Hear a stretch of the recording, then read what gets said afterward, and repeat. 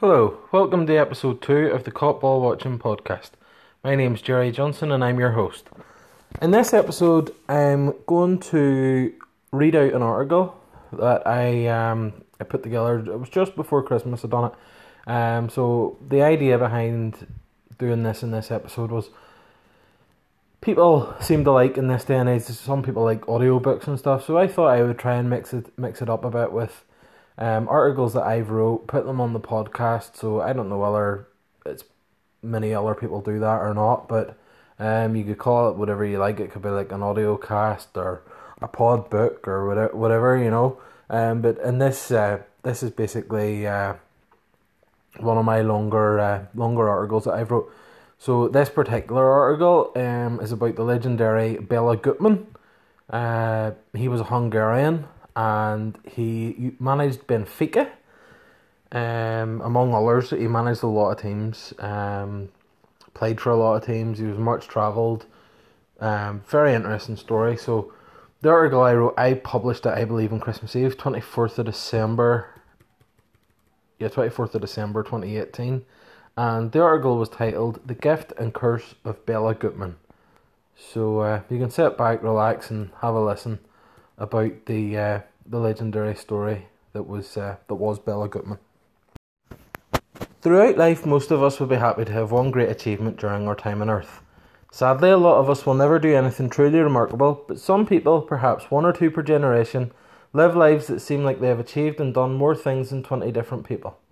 Bela Gutman was such a person. Gutman had a long list of achievements across his 82 years.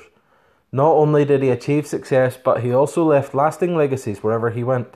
He wasn't one for sticking around in one place for too long, and had a bit of a nomadic existence, which is perhaps an indication of why his name isn't quite as well known as it should be. But pretty much everywhere he went, he left something behind and also learned something new for the next chapter of his life. Gutman was born in the last year of the 19th century in Budapest, which at the time was a part of Austria-Hungary. Despite being Hungarian, he didn't spend the majority of his life in his home country. Even in his formative years, his parents were part of a dance troupe, so touring and being on the move would have been normal for him. There was also the fact that the turbulent political climate following the collapse of the Austro-Hungarian Empire meant a period of uncertainty in the nation of his birth, and as a Jew, he was often the victim of anti-Semitism. With both of his parents being dancers, it looked like a young Gutman would follow in their footsteps, but his true passion was football, and he decided that it would be the path he would follow in search of a career. His dancing pedigree had an impact on his career though, and it is often cited as a reason behind his athleticism, as he launched a career as a ball-playing centre-back, many years before the term was fashionable. Coincidentally, another ball-playing centre-back would also speak of his dancing background as a reason for success on the football pitch many years later. Rio Ferdinand, most famously of Manchester United in England, studied ballet as a youngster and has often spoken of how it helped him in his career as a footballer. Gutman's playing career began in the youth team of Törekvés SC before he moved to MTK Hungaria. He won 2 Hungarian titles with MTK before moving to Hakoah Vienna to try to escape the anti-Semitism that was rife in Hungary at the time. His form at MTK did win him international recognition, but he only appeared 6 times for Hungary, and only 4 of those were in recognised internationals. This included the 1924 Olympics, when he fell foul of the officials as he believed they favoured socialising over preparation, and he ended up hanging dead rats in their doors by way of protest. Hakoah was a Jewish club based in Vienna, and they were considered to be one of the great teams of the era. Gutman had an Austrian league title whilst with the club, but it was more for the tours that the team went on that they were remembered. Hakoah became the first foreign team to beat an English club in England when they destroyed West Ham United 5-1. It was on one of these tours that opened the next door for Gutman. The team were on tour in the USA, and the defender was so impressed that he decided not to go home. Between 1926 and 1932, Gutman played for 5 clubs in the New York area. He won a National Challenge Cup with New York Hakoah in 1929, but his time in America is perhaps more noted for success and failure off the field. During Gutman's time in the United States, alcohol was banned. This was the Prohibition era, and Gutman invested his money in a speakeasy. A speakeasy was essentially an illegal drinking den, and Gutman's was among the most popular around. He was regularly rubbing shoulders with the rich and famous of the time, with many movie stars spending time in his company.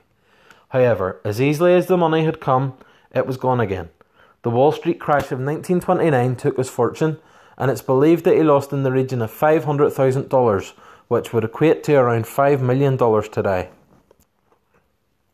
He did stick around in America for another few years after losing his fortune, but he returned to Europe in 1932 with Hakoah Vienne before retiring as a player in 1933.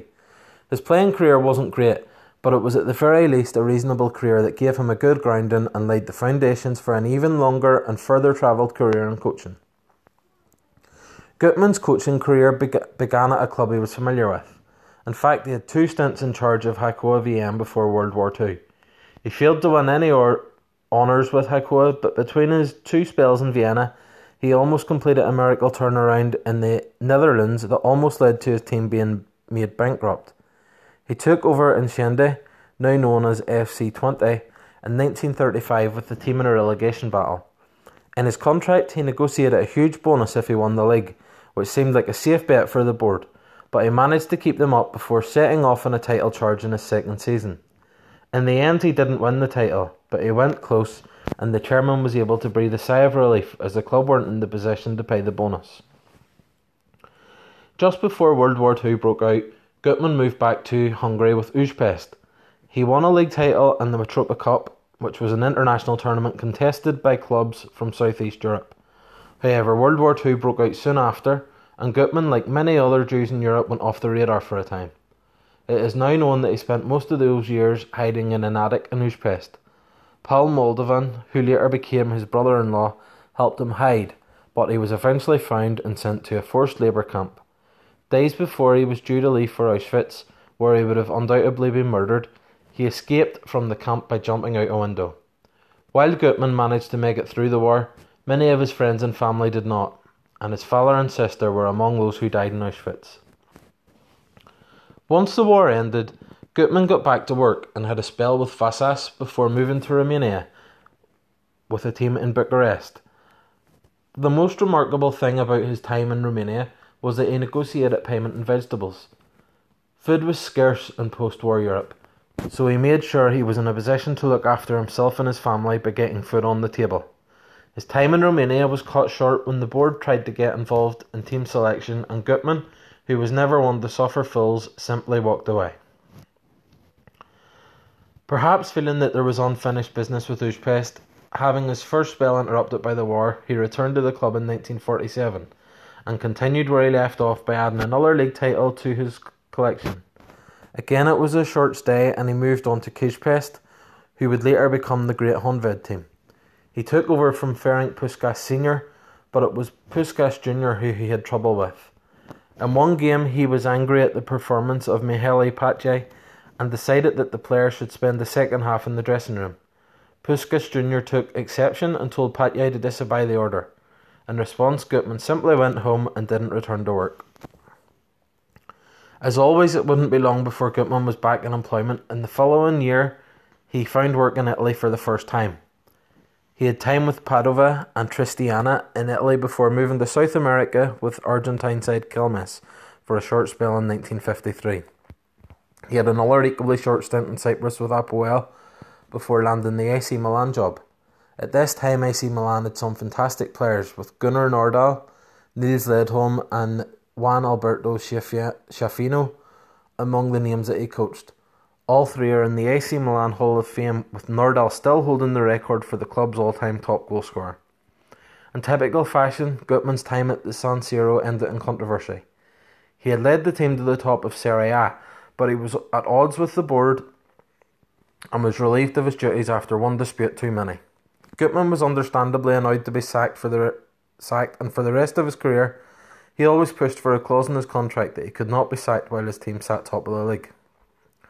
There was also a sad event during his time in Milan where he was believed to be involved in a hit-and-run incident with a Hungarian businessman that led to the deaths of 2 children.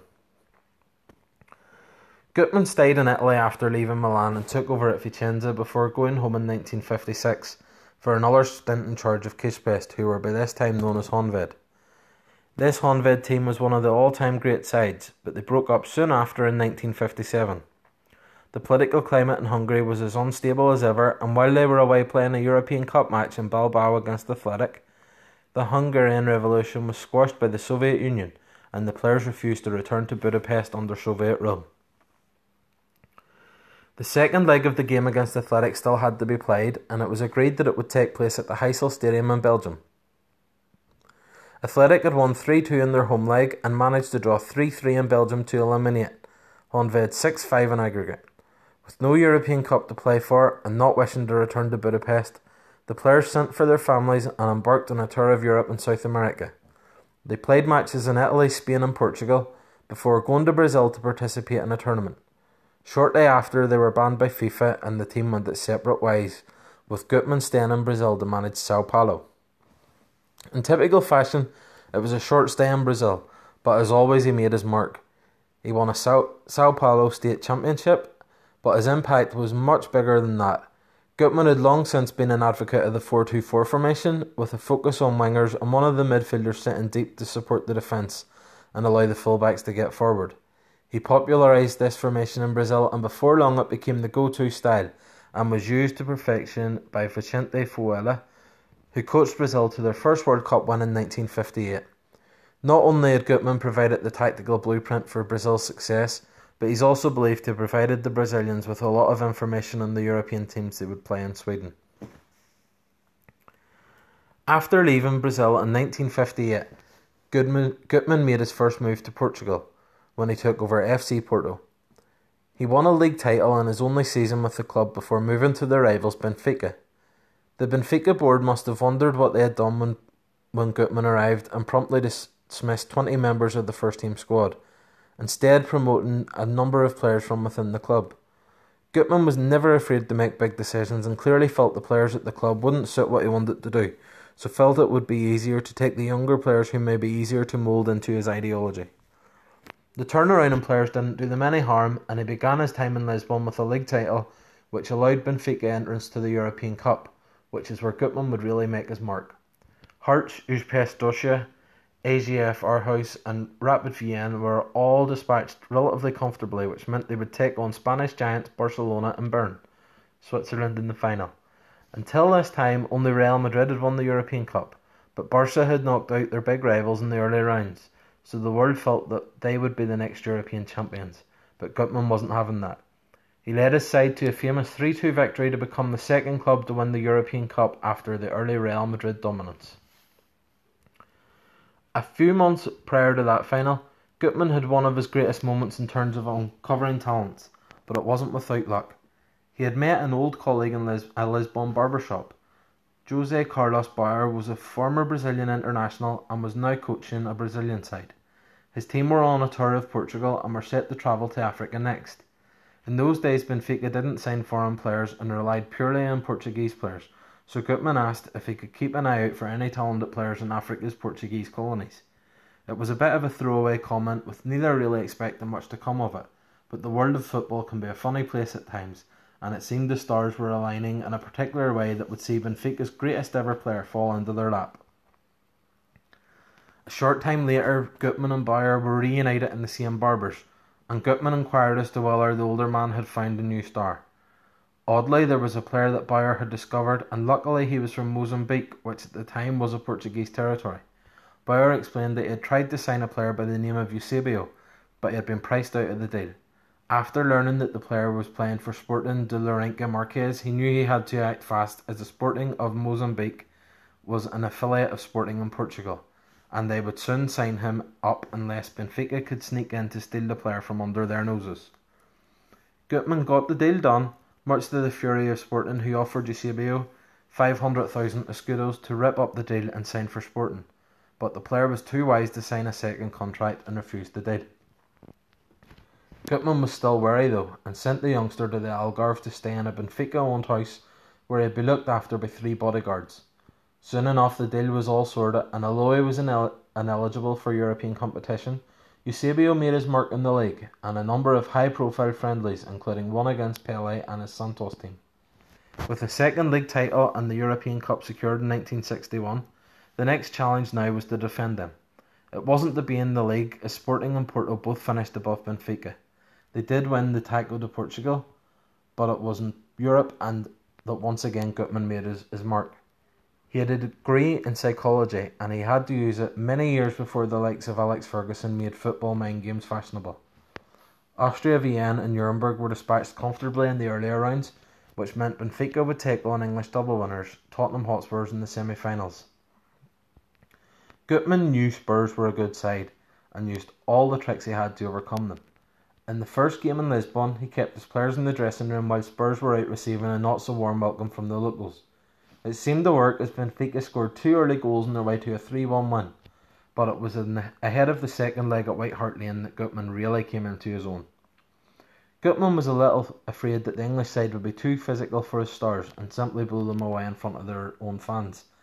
He was able to use all of his experience and his degree in psychology to perhaps sway the Danish referee when he spent most of his press conference before the match talking about how he expected a real war and wondered if the referee was experienced enough to keep a lid on things. Naturally, word got back to the referee, and it seemed to work wonders, as all reports suggest that any time there was any contact on a Benfica player, the whistle went and it was a free kick to the Portuguese side. Gutmann was wise enough not to let Spurs repeat the trick that he had used on them in Lisbon, and once again locked his dressing room door and only opened it on the referee's insistence. This meant his players marched out onto the pitch, straight into the kick-off, and Jude took the lead after 15 minutes.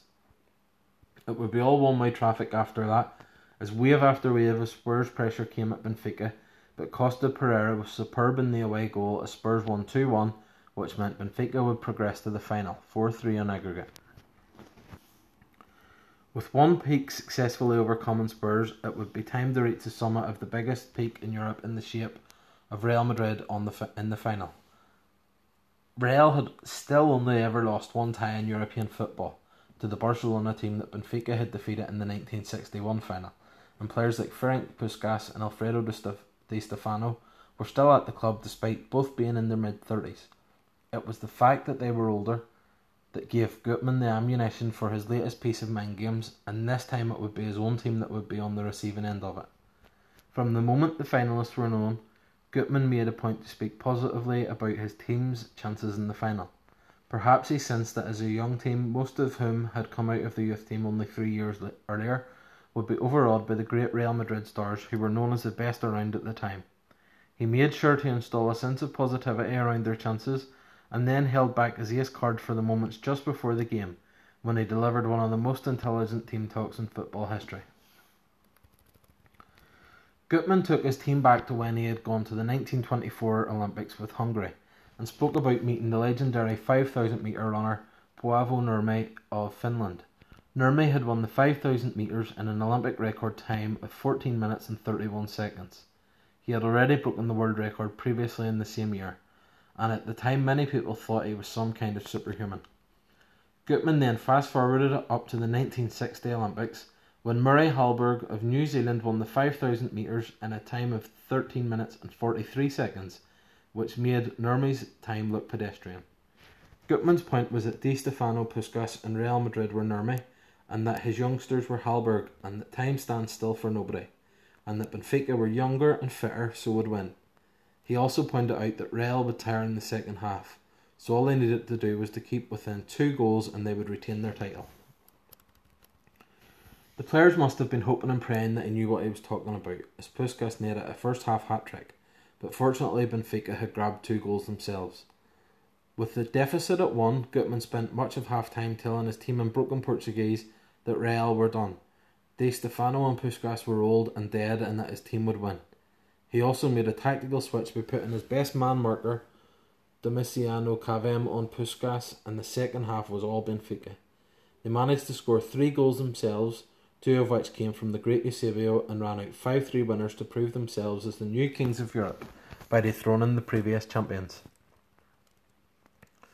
With so many youngsters and back-to-back European Cups in the bank, you would think this would be the beginning of something special for Benfica and Gutmann, but in actual fact it was the end.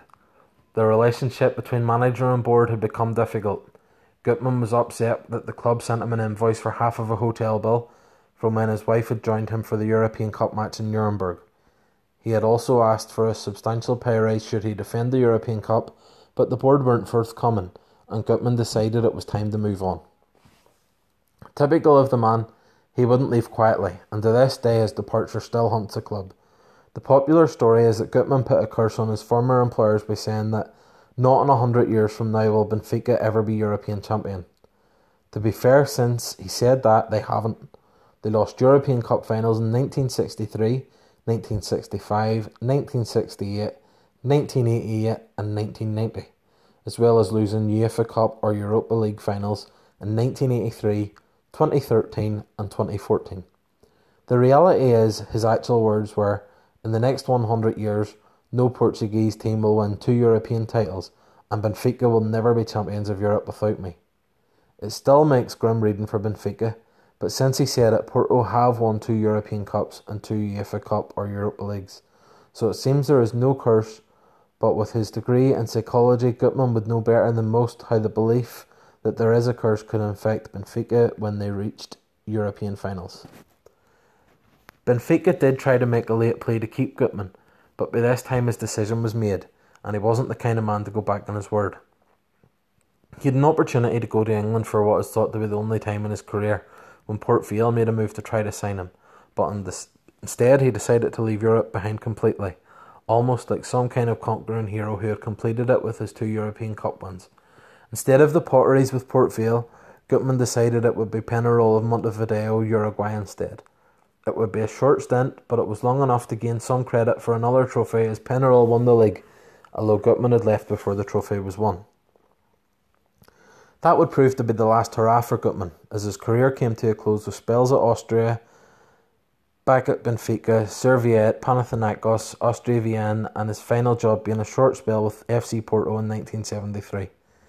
In retirement he moved to Vienna, and it would be there that he would die and be buried in 1981 at the age of 82 years old. Despite Gutman passing away, Benfica never gave up on ending the curse, and when they went to Vienna in 1990 to play AC Milan in the European Cup final, Eusebio went to his former manager's grave to pray that the curse be lifted, but it didn't work as Frank Rijkaard scored the only goal of the game to hand the cup to Milan, another club who had once felt the wrath of Bela Gutman after his shock sacking in 1955. Over the years, Bela Gutman made a huge mark in the game of football. He had more of an influence than most, yet his reputation lagged somewhat behind many who didn't achieve a fraction of what he did. Perhaps it's because he didn't coach anyone in England, Germany, France or Spain, who are some of the biggest markets in the game. Another reason may be the fact that he was on the move so much, but for me, that's just another example of how far ahead of his time he was. We often hear about the third season syndrome in modern football, with Jose Mourinho probably the most famous sufferer in the modern era. However, Gutman was talking about it decades ago, and famously said the third season is fatal, when asked about why he is so often on the move. At 3 seasons, Benfica was his longest stint at a club, and in the end it did prove to be fatal. Gutman may not be that well known, but he absolutely should be. The man was a pioneer of the game. He was a part of a group of great Hungarian thinkers who changed the game in the 1930s and 40s, before going out and spreading their revolutionary ideas around the world. Gutman preferred the 4-2-4 formation, but he never stood still, and as the game moved on, so did he. And he was always open to new ideas, if it meant he could take something from it to improve himself and his teams. That kind of attitude was way beyond his time, and while many fell behind the times, Gutman was able to carve out a 40-year coaching career that saw him move around the world and influence millions of people and fans along the way. What people will most remember of Gutman is that he was a subject of a curse that has been carved to suit an agenda over the last 50 plus years, which is really quite sad, as instead his true legacy should be as one of the best sporting influencers of his generation. So that was the story of the legendary Bela Gutman. If you enjoyed this episode, let me know. I held a vote on Twitter about the possibility of reading some of these older articles that I wrote out, and it was quite a close vote, but just the majority of people says that I should give it a go. So I'm interested to see what people think of it, whether it's something that they're interested, or whether they prefer conversations with different football fans, football journalists, etc. But there will obviously be plenty more like that. I'm hoping, hopefully, in our next couple of episodes, there'll be some talk about certainly the European Cup final. If we can get a few people on board, we'll look to do the Europa League final as well. But there's still plenty to come, plenty of ideas, and hopefully you've enjoyed the podcast so far. And obviously, it would be much appreciated if you could like it, share it, let your friends know, let people know about it, and help me increase the traffic in it, and allow the podcast to grow. So that's it for this episode, but I should be back in the next couple of days, and we'll be looking ahead to the European finals with all the English sides involved next week, which will obviously be something historical for fans of the Premier League and fans of football. So until then, thanks for listening. Goodbye.